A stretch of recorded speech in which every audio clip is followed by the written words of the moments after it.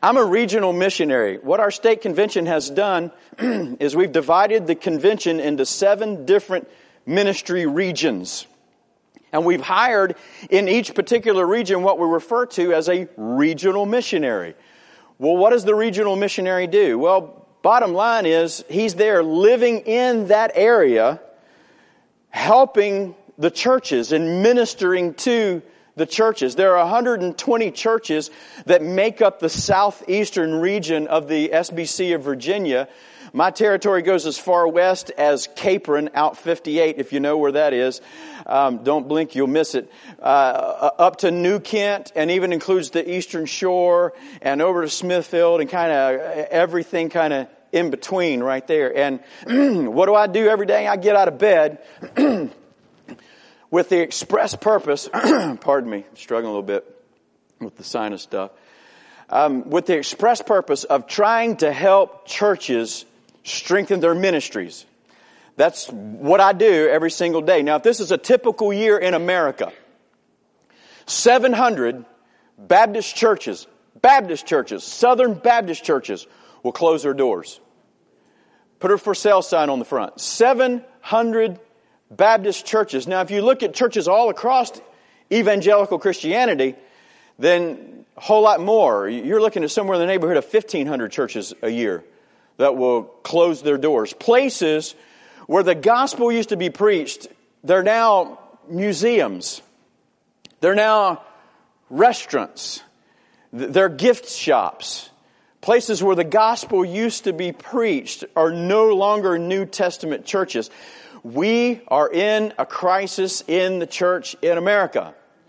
Now, as somebody that works for the state convention, that my regional responsibility is to look after the churches and help them to strengthen their ministries. But I also have a statewide responsibility. And the statewide responsibility is they've asked me to serve as the director of church revitalization. What does that mean? You go in and help a struggling church that's really struggling and maybe in danger of death, and try to help them turn things around and get back on mission and get back to fulfilling the Great Commission. And so that's another thing that I do. And so I work now with a lot of troubled churches, trying to help them to strengthen their ministries. And, you know, people don't really call me very much. My phone doesn't ring for people to say to me, "Hey, Reggie, I just wanted to call and tell you how great everything is at our church." No, that's typically not when the phone rings for me. The phone rings for me when it's, okay, our church is in conflict and we're already down to 40 people. And if we don't get this conflict resolved, we're in danger of having to close the doors for good. That's kind of the phone call that I will get in my responsibility these days. And you know, I'm learning more and more that when it comes to the whole issue of helping any church anywhere that's struggling, there's one thing to me that I think is more important than any other single factor. Because here's what people typically want to look to me for. All right, Reggie, I know that you pastored 2 churches, and one of the churches that you pastored went from 30 to 150, and the other one went from 300 to about 600. Now tell me how you did it. What's the magic formula for making that happen? How do you go into a church that's struggling and turn the thing around and get it moving in the right direction? And people want to talk to me about strategy. Hey, it's not about strategy, church. It's not. You know what it's about? It's about mindset. It's about thinking the right way. I want to speak to you today on this subject. Thinking like Jesus. Thinking like Jesus. Here's the problem when you've got a church that has declined or has plateaued, has experienced mission drift somewhere along the way and is no longer focused on making disciples. There's a problem. See, all that is symptomatic of something deeper. And do you know what the deeper thing is? People in that church aren't thinking like Jesus. And listen, if the folks in your church aren't thinking like Jesus, it don't matter what your strategy is. It ain't going to work. The best strategy in the world is not going to overcome unbiblical thinking and people that just simply are not thinking like Christ. Philippians chapter 2 is the text today. I invite you to find that in your copy of the Scriptures. And if you don't have a copy of the Scriptures with you, there are Bibles in the pews. And we even have the pages up there that you will find this particular text of Scripture. It is Philippians chapter 2, verses 5 through 11. And with your Bibles open to that passage, I invite you to stand as we honor the reading of the Word of God together today. Philippians chapter 2, verses 5 through 11. And the Word of God says, "Let this mind be in you which was also in Christ Jesus, who being in the form of God did not consider it robbery to be equal with God, but made himself of no reputation, taking the form of a bondservant, and coming in the likeness of men. And being found in appearance as a man, he humbled himself, and became obedient to the point of death, even the death of the cross. Therefore God has also highly exalted him and given him the name which is above every name, that at the name of Jesus every knee should bow, of those in heaven and those on earth and of those under the earth." Even the folks in hell are going to do this. "And that every tongue should confess that Jesus Christ is Lord, to the glory of God the Father." Let's pray. Father, in the name of Jesus, we thank you for your word, and we've already heard today that it doesn't return void. And so we're claiming that promise, standing on it. Help us to understand what you want us to hear from your word today. In Jesus' name I pray. Amen. Thank you so much. You may be seated. The mind of Christ. Now, I want to visit a couple of verses that precede what we just read that I think give us some really good context for these verses that we just read together. Let's go all the way back to verse 1 in chapter 2. "Therefore, if there's any consolation in Christ, if any comfort of love, if any fellowship of the Spirit, if any affection and mercy, fulfill my joy by being like-minded." Now, this is what Paul would typically do. The Apostle Paul, who wrote these words to the church at Philippi, he would go into a community, and when he would go into that community, he'd first of all go to the synagogue, and he'd start preaching the gospel there. It typically didn't take him very long to get thrown out. And so he'd get thrown out of the synagogue, and then once he's thrown out of the synagogue, he'd go house to house, or he'd go preach on the street, or anywhere that he could find somebody who would listen. And he would win folks to Jesus. And then once he won folks to Jesus, you know what would happen after that? He'd take those believers, he would disciple them and teach them and stay with them for a season. And then he'd start a local New Testament church there. He'd bring in or raise up somebody to be a pastor of that particular fellowship. And then he would leave and he'd go somewhere else to another town, and he would pretty much do the same thing all over again. And so that's pretty much what the Apostle Paul did. Now, a lot of the letters that we see in the New Testament are letters that Paul wrote to some of those churches that he established. And this is what Paul hated to hear. He hated to hear that a church that he established somewhere was having church drama. Now, I know you've never seen church drama before, have you? Never seen that take place in any church that you've ever been a part of. But apparently there was church drama in some of the places that the Apostle Paul, where he established churches. And so this is what he's saying in these opening two verses of chapter 2. He says, "Make my joy complete." Do you know nothing is more of a burden to the heart of a pastor than God's people that are supposed to be on mission for the Lord and fulfilling the Great Commission and making disciples, getting in the middle of drama.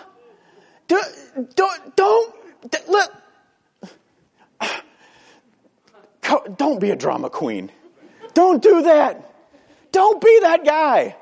Don't be that lady that's constantly causing drama in the church. Now, this is one thing I've figured out after pastoring 2 churches, and I've served as interim at another one. I'm currently serving as interim at another one, and I served on staff. So that makes 5 churches in which I've served on staff. And just about any place that you go, I'm figuring this out, that any time that there's drama, there's always 1 or 2 or 3 or 4 or 5 dear brothers and sisters that are all up in the middle of it. Can I get a witness? Don't be that guy. And you know, and listen, I'm just going to say this, and he's going to listen to the tape, I guess, so Brother Kelly will hear me say it. He got here, what, in 1989? 88? And it's 2015? So that's, my math isn't real good, Tim. Is that 27 years? Okay. 27 years he's been the pastor here. Bless the Lord Jesus. This man deserves a congregation that won't fight with each other and be all caught up in the middle of drama. And he deserves to pastor a church where he didn't have to walk in here and put a referee shirt on and iron stuff out for you people. He'd never say that to you. So bless the Lord, I'm going to say it for him. Okay? I mean, for goodness sake. And so he says, make my joy complete by being like-minded. Not that you're going to have the same opinion all the time. You get 3 Baptists in the same room and you're going to have 4 opinions because one Baptist has 2. You know, it's just kind of the way that rolls. So it's, you know, your opinions are not going to bring you together. What's going to bring you together? The mission is going to bring you together. And thinking the right way.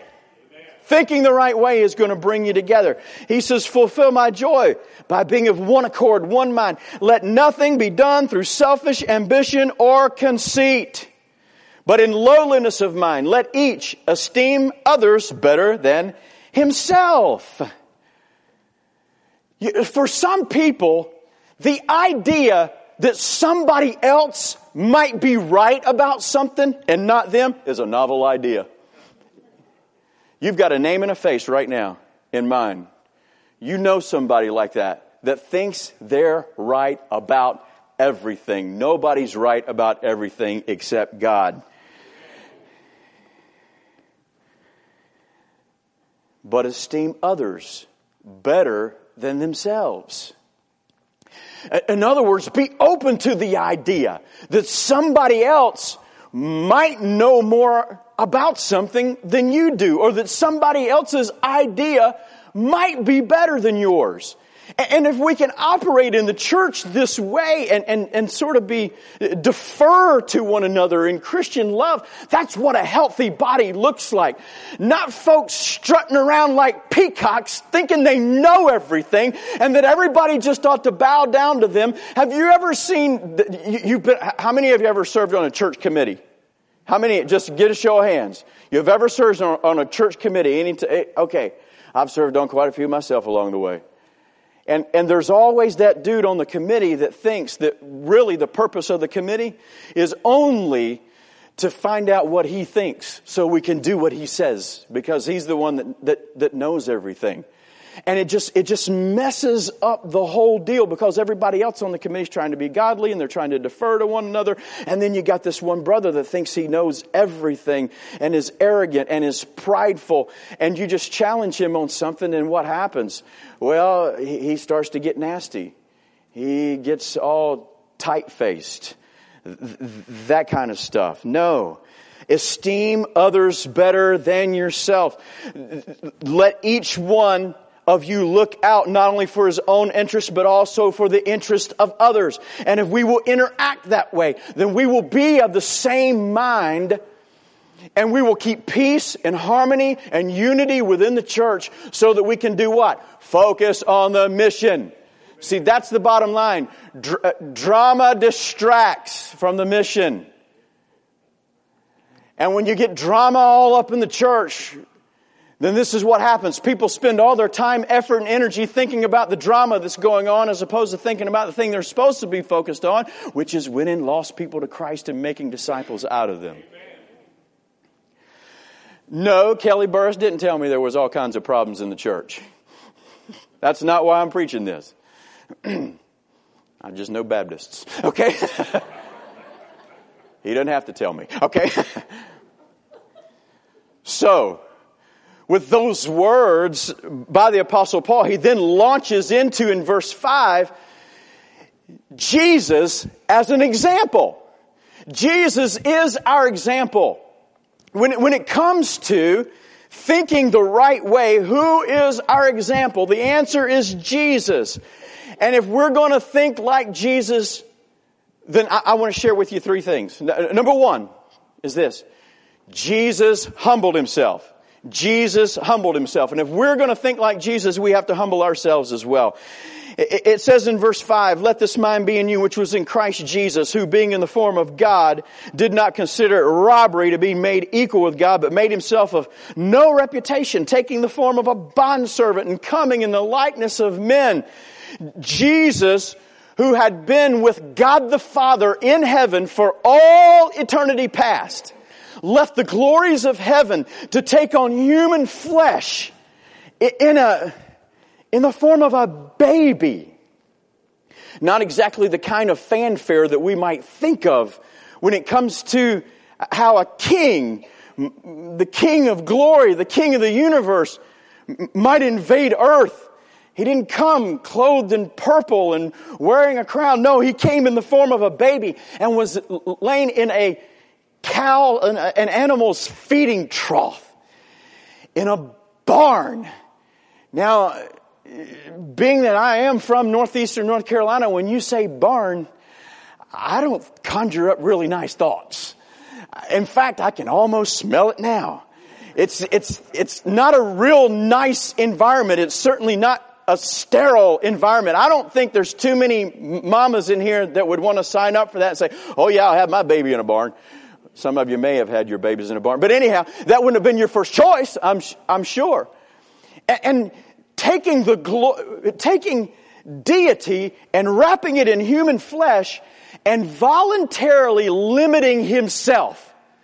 That's what he did. He voluntarily limited himself. Did you know that Jesus had to learn to talk? That's wild, isn't it? That God had to learn how to talk as a human baby. And he had to learn how to walk. His mother had to take him and stand him up. There's Jesus. Jesus took his first step. And now he had to grow up and learn and go to school. Now, Jesus was a pretty good kid. I think we do know that. I mean, could you imagine being Jesus' brother? I mean, poor James. I mean, I can just imagine Mary and Joseph are just like, why can't you be more like Jesus? I mean, for goodness sakes, But he did. He left the glories of heaven and limited himself. And the Bible says that he experienced all things just as we experience, and yet was without sin. And then you fast forward to that scene where he's on the cross.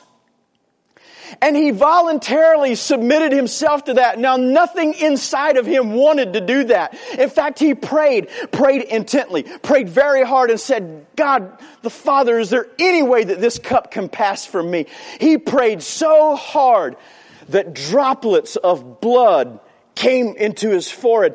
Literally, the capillaries in his forehead began to burst. He was under such intense stress. That's how hard he was praying. Have you ever prayed that hard? I've never prayed that hard. That's how hard he was praying. Why? Because he knew what it was going to be like to bear on himself all of the sins of the world on that tree. And yet, he submitted to the whole process. He humbled himself. Secondly, I want you to see Jesus gave up his rights. Jesus gave up his rights.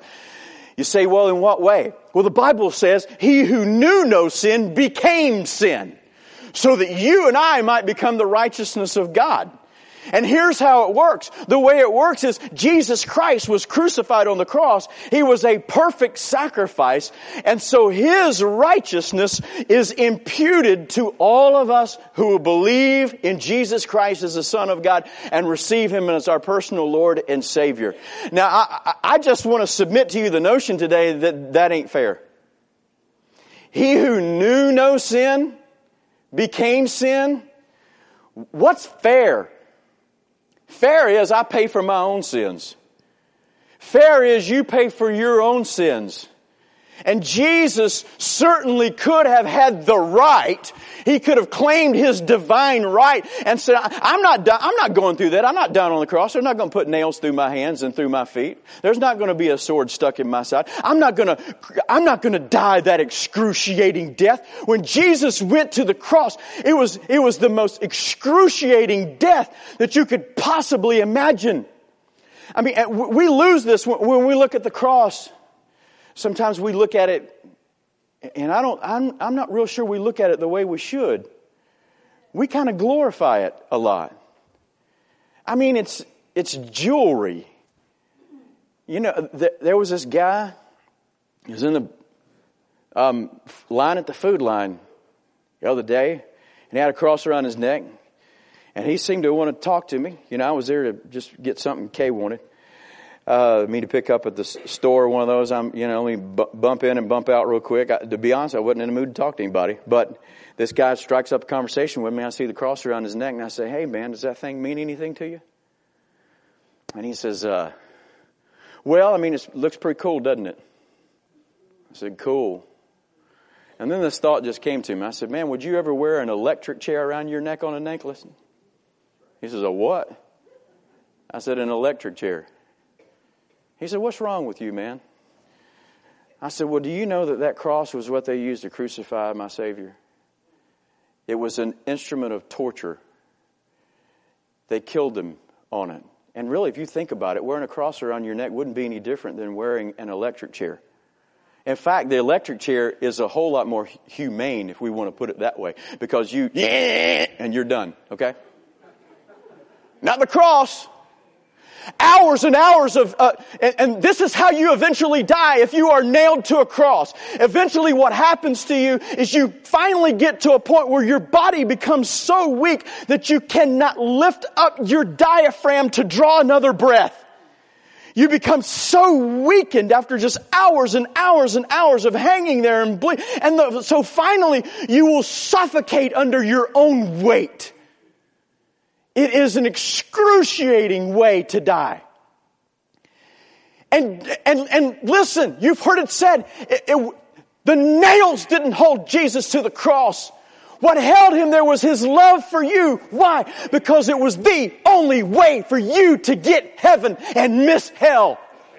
And He loved you so much that He was willing to go to that cross and to die there and experience the excruciating death that comes along with it, so that He could take His righteousness and He could give it to you who believe, so that your names could be written in heaven, so that one day when you breathe your last breath and exit from this body that you now contain, you will be absent from your body and present with the Lord. And that's enough to even make a Baptist shout. Hallelujah.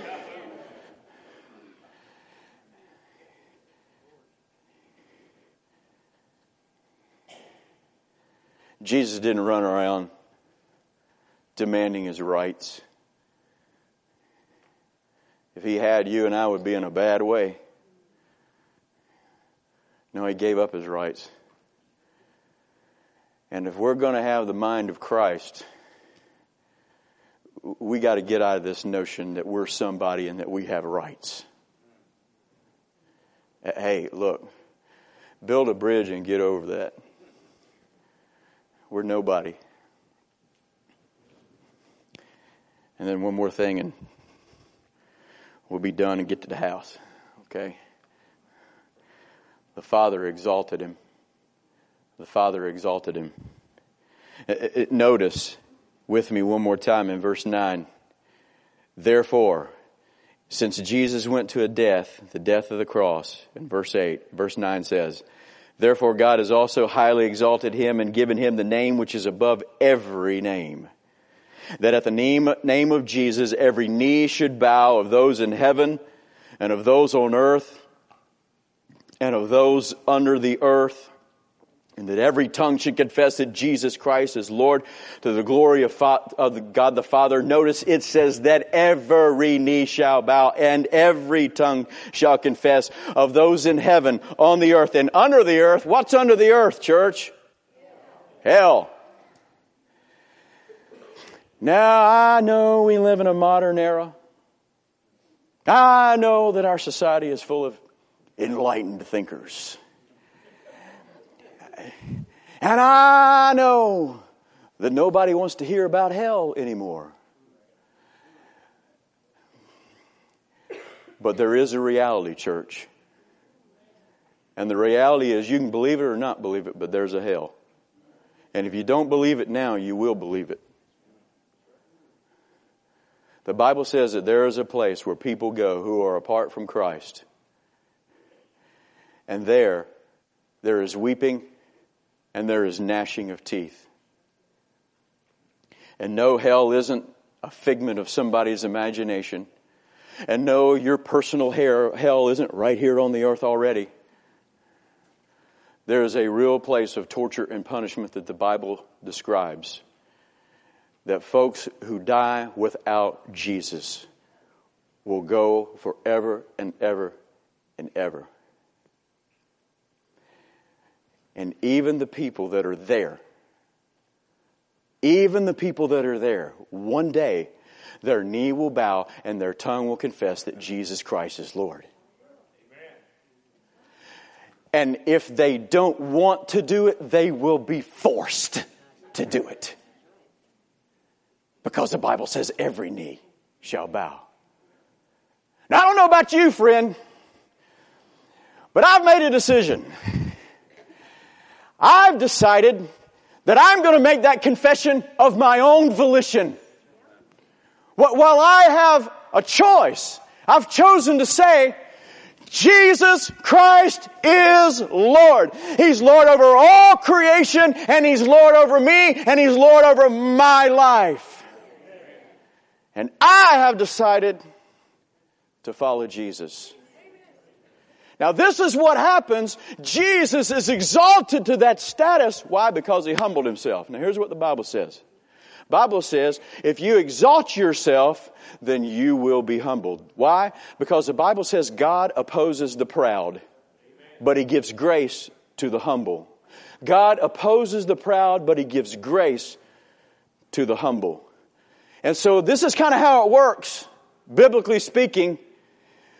We can humble ourselves, or God will do it for you.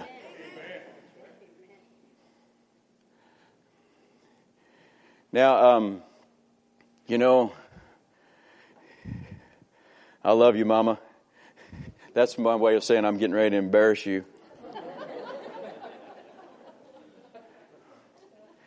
I can remember a time or two growing up along the way when I didn't do what my mama wanted me to do. I know you can be hard for you to imagine that I would have ever been that kid. But it did happen along the way. And this is what my mama used to say to me. She'd say, boy, you can either straighten that attitude out, or I'm going to straighten it out for you. Can I get a witness? Did anybody else have one of them mamas? Okay. And this is the other thing she used to say. I mean, I don't even understand what this means or how you do it, but she would say, boy, I'm going to jerk a nut in you. I mean, I don't know how that works. I've never seen anybody. They're all, what's wrong with you? Well, Mama got a hold of me. I'm a little knotted up right now. Hey, we can either humble ourselves before the Lord, or God will do it for us. And let me tell you, the way God's going to do it, it's not going to be too pleasant. God does chastise those that He loves. And if you're His and you're His child and you exalt yourself, then God's going to bring you down. He's going to humble you. But the reverse of that is also true. This is so cool. That if you humble yourself before the Lord, you know what God will do? He'll lift you up. Oh my goodness, if only our churches were full of people that weren't trying to lift themselves up. They weren't trying to be Mr. Large and in charge. They weren't trying to be somebody that thinks they know everything. That everybody just needs to listen to me. And if everybody just... You're treading on thin ice, sir, ma'am. Because if you exalt yourself, I promise you, God has His ways of humbling people, and they are not pleasant experiences. But if you will humble yourself, then God will reach down and He will lift you up. And you know what? That's a much better spot to be. Amen. Kempsville, I'm so grateful to the Lord for your many, many years of fruitful ministry. And I would say this in all sincerity and all candor. If it were not for the reality that there are a lot of folks that are under the sound of my voice that have lived out these verses that I've shared from this morning and have had the mind and the attitude of Christ, there's no way that God would have done here what He has been able to do here if that were not the case. So hear me and hear me well. There are a lot of people that have lived these verses out over the years. I'm grateful for so many familiar faces that I see in this audience today. I have specific knowledge of ways that you have lived out these verses. But you know what? We can all do better at it, can't we? There's not a single one of us in this room today that can identify some area of our thinking where we don't need to think more like Jesus. Amen?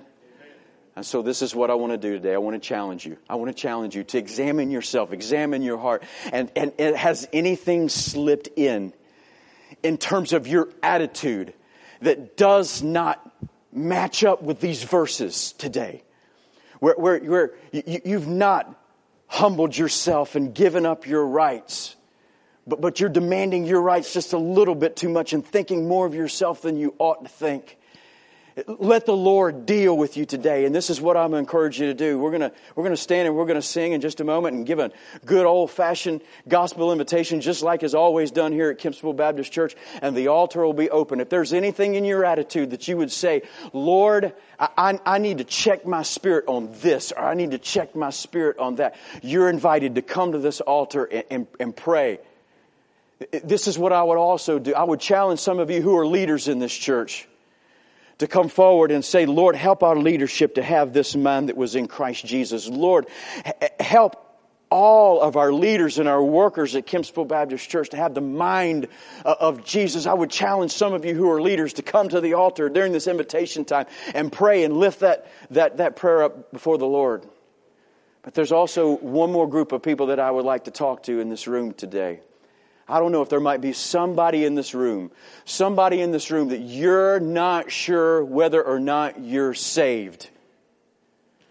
You don't know whether or not if you were to die today that you would go to heaven. Listen, Jesus Christ hung on the cross at Calvary ultimately so that you could miss hell and so that you could go to heaven. And if you're not sure whether or not that's you, I'm telling you, you're hearing from a dude that sang in the choir for 3 years and would hear Kelly Burris preach messages like this and go, are you sure that you're saved? And I'd sit there and think, well, I'm singing in the choir, you know. And then he'd say stuff like, well, if you're saved, then there will be evidence in your life. And you'll be living for Jesus not just on Sunday, but you'll be living for Jesus Monday through Saturday too. And I thought to myself, I've never lived for Jesus Monday through Saturday. At best, religion has always just been a Sunday thing for me at best. And quite frankly, most of the time when I go to church, I'm just kind of faking it. Maybe you're like I was. You attend church, hell's going to be lined with folks that went to church. I'm not here to talk to you about going to church. I'm here to talk to you about getting saved. Surrendering your heart to Jesus. I'm not sure whether or not I've ever done that. Well, if you're not sure, this is what I would like to challenge you to do. I would like to encourage you that as we sing this song, You come up here, Tim Zittle, Pastor Tim is going to be standing up here at the front. You take him by the hand and you say this: I want to know that I'm saved. I want to know that I'm saved. If you will do that, I promise you, God will fill in the rest of the blanks. You just take that step of faith and you come on out down this aisle, take Tim by the hand and say, I want to know that I'm saved. Let's pray together. We'll have our invitation. Father, in the name of Jesus, I pray right now for you to move in the hearts of people. Lord, for anybody that needs to get right with you, that's a Christian, already saved, but needs to get right on some part of their attitude. They're not thinking like Jesus. They're not having the mind of Christ. I pray, Lord, that this would be a time of repentance. Maybe some of you folks need to come to the altar and pray. Lord, maybe there's others. There are leaders in this church who just feel compelled to come and pray for their church, Lord.